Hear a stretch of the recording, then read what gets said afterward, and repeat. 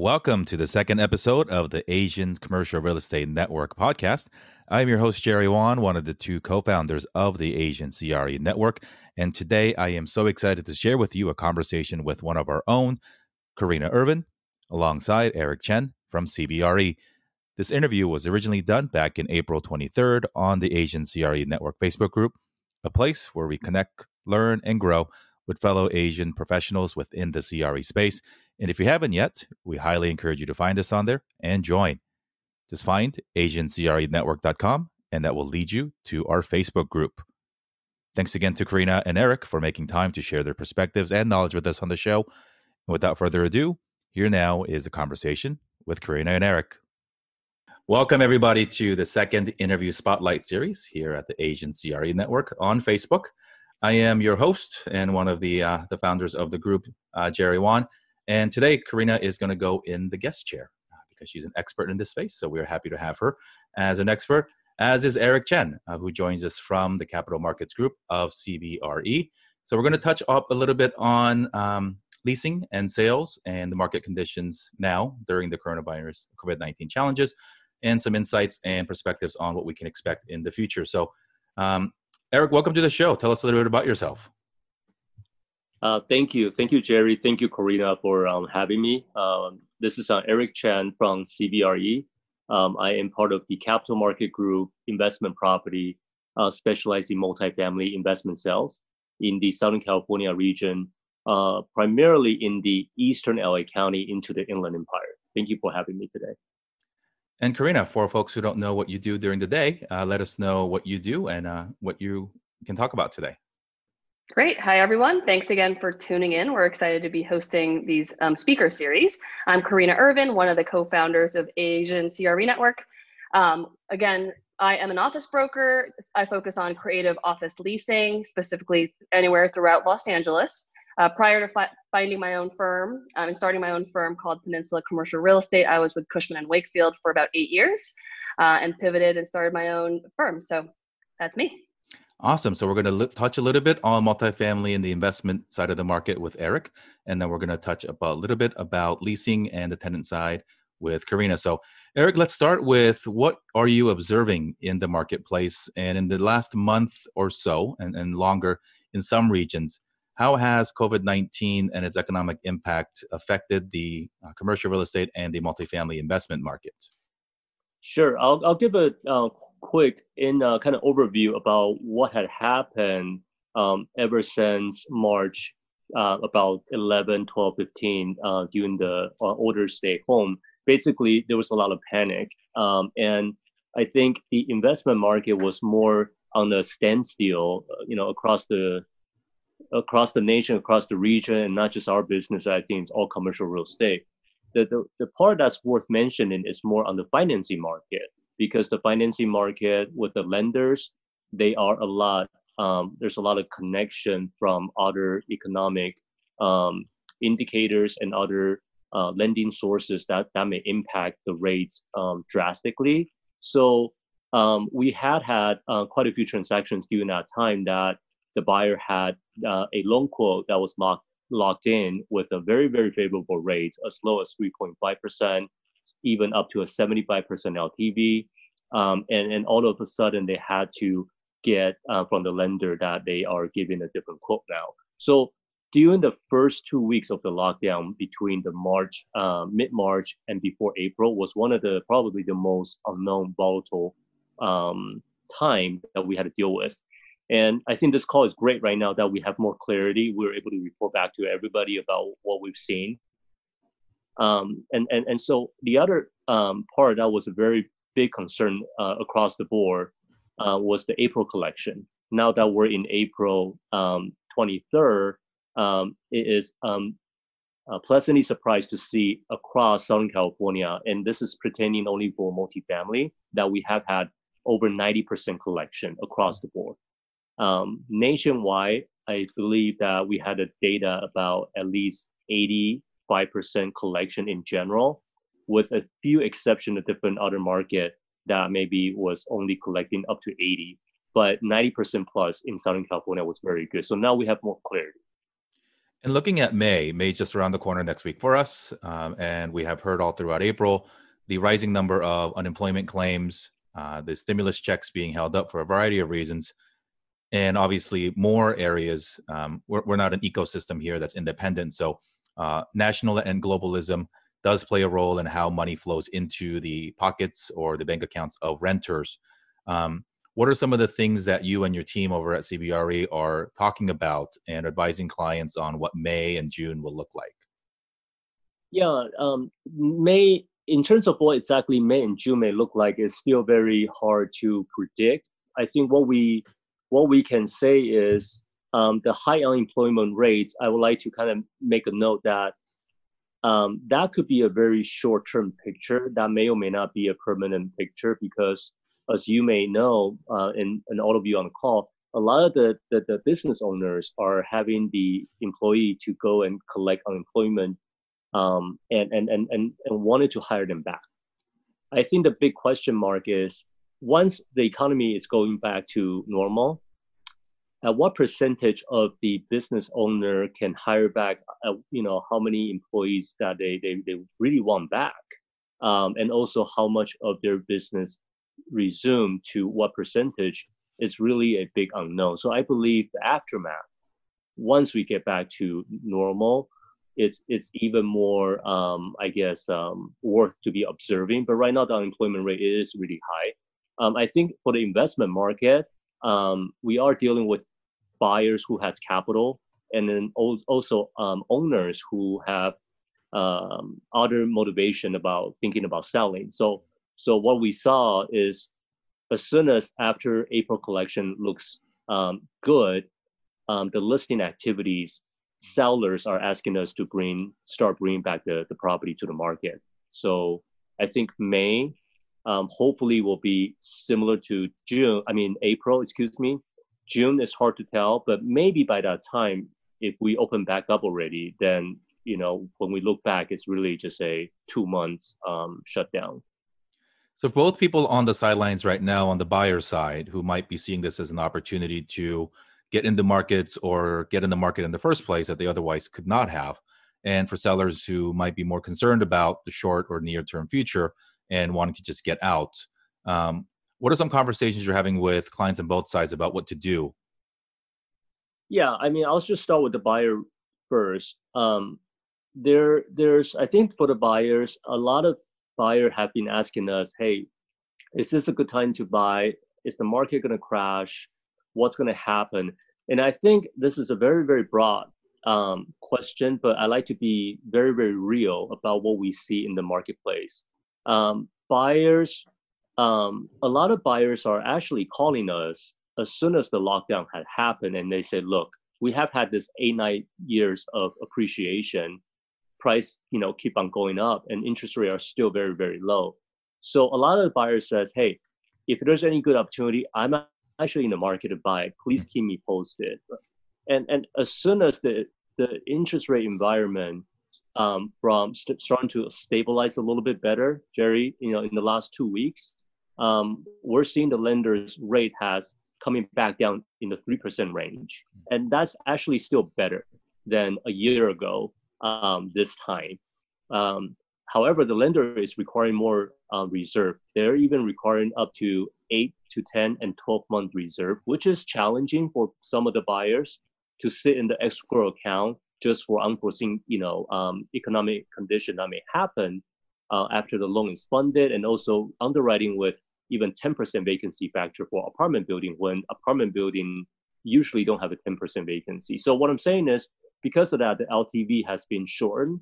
So the buyers are seeing that and say, okay, well, if my loans is going to be impacted and everything else stays equal, the rent collection is fine, the rents are not going downward right now, what would change? Well, sometimes that could be a down payment LTV change of 5%. Then they're asking for a 5% deduction on the price to the sellers. So we have seen that happening.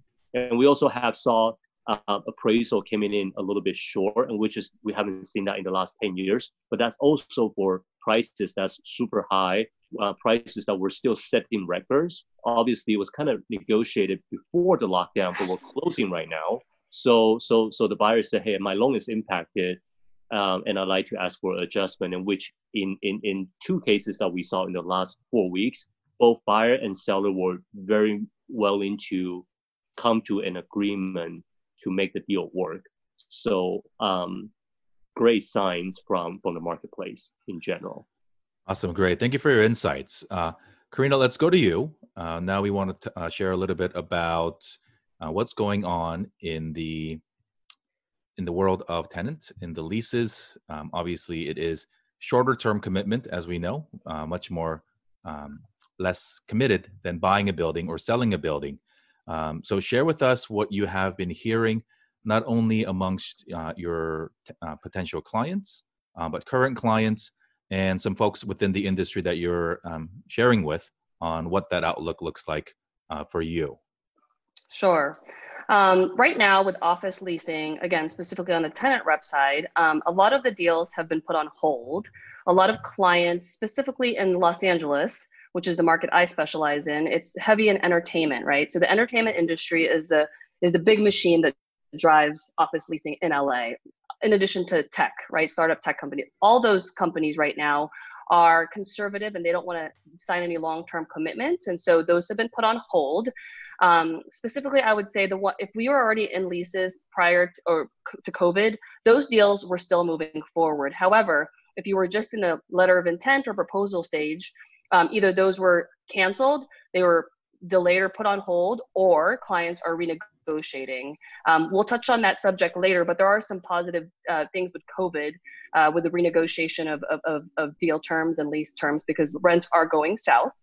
I would say, kind of, Eric touched on it, because of the job loss right now. I think 22 million Americans are out of work in the last 4 weeks. Crazy numbers. That's obviously, the job cuts just means people don't need office space. In addition to that, people are social distancing.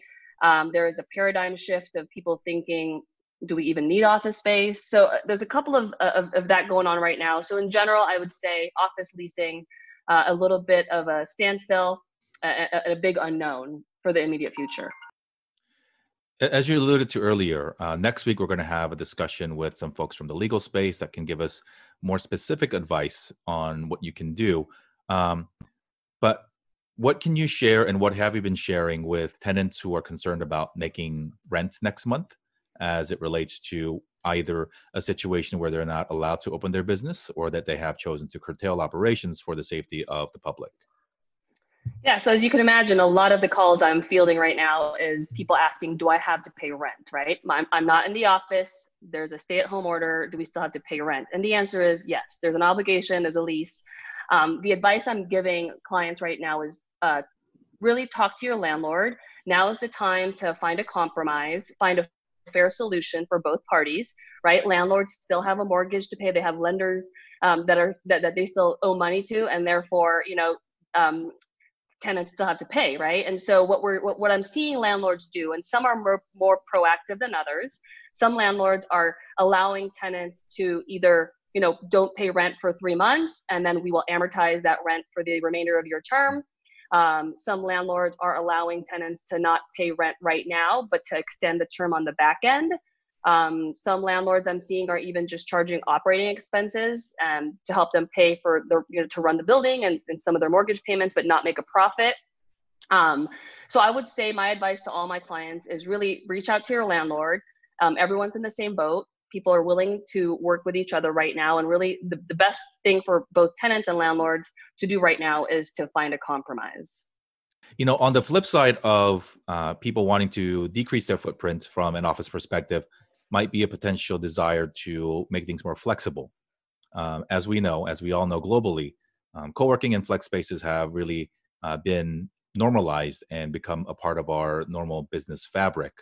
Are you hearing conversations around the desire for more co-working space, or the discussion of, we want to go, because the future is so uncertain, the desire to get into more flexible terms, whether it is at a co-working space or just leases overall?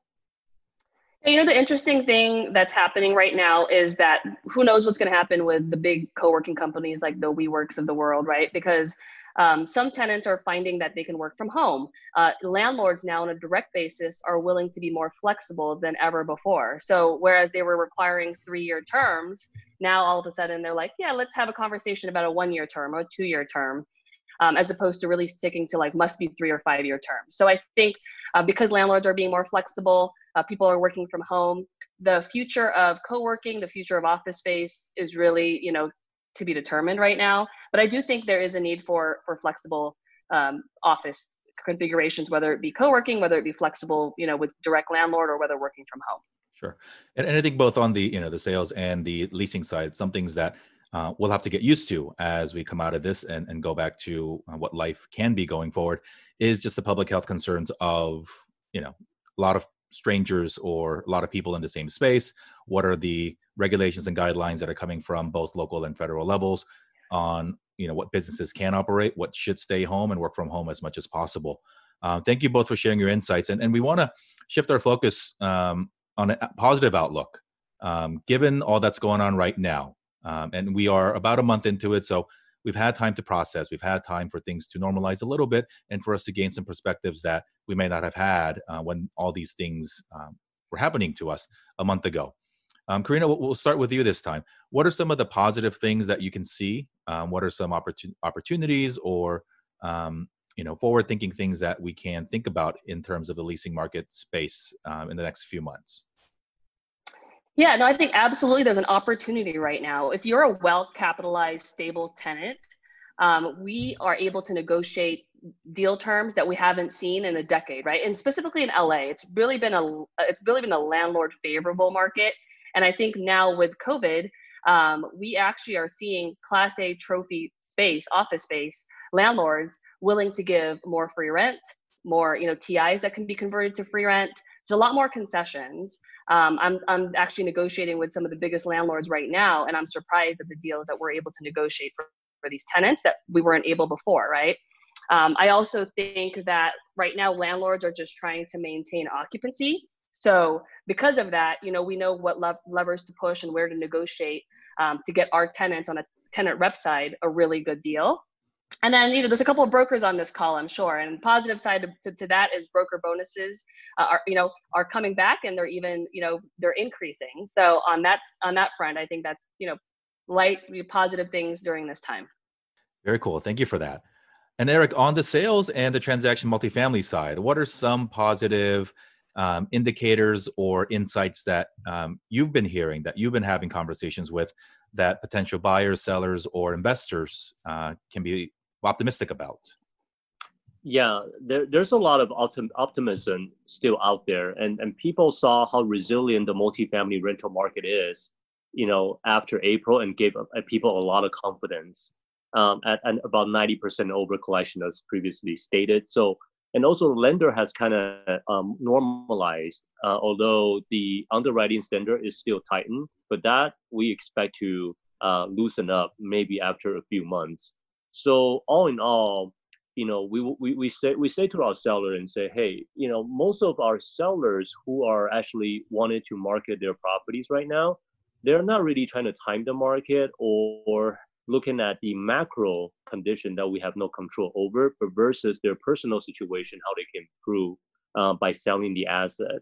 So it is still a very good time to sell right now, because the later on, after COVID's aftermath, how much discount will there be? We don't know that right now. And then while we're still coming out with one of the best investment sales market in 2019, 11 billion in sales in LA County was leading the nation, and that's one of the busiest year ever.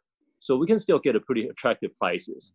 Now for the buyers, the rates are historically low still, and what I would say is, surprisingly, just within the last 30 days, because of this shift, now almost becomes a buyer's market. Sellers are a lot more willing to meet the market, and even with that 5% discount, or even a little bit,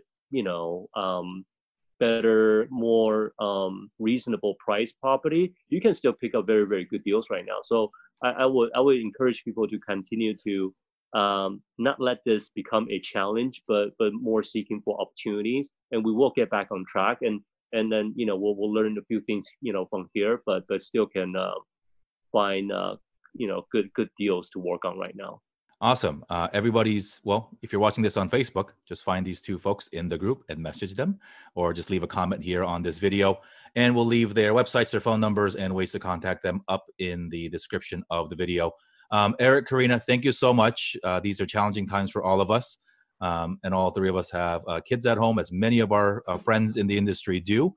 So we're juggling a lot, and certainly appreciate both of you making time to join us and to share your insight and your perspectives with our audience today. Thanks, guys. Thank you. Thank you. Thanks again for listening to our conversation. Hope you learned something. Even though the content's about 2 months old, we still think a lot of it is true and still relevant today as we enter the third quarter, July 1st next week. Still in the middle of a global pandemic. Different parts of the country are opening. And so things are wildly changing. If you want a updated look or updated perspectives on these matters, we highly encourage you to reach out to Karina, Eric, or any other members of the Asian CRE Network. This episode of the Asian CRE Network podcast has been brought to you by the Peninsula CRE Real Estate Group, serving all of Southern California for all your office and tenant needs. You can learn more by visiting Karina's website at karinairvin.com. Thanks again for joining us on the second episode of the Asian CRE Network podcast. This has been your host, Jerry Won, and be well, be safe, be healthy, and we'll see you next time.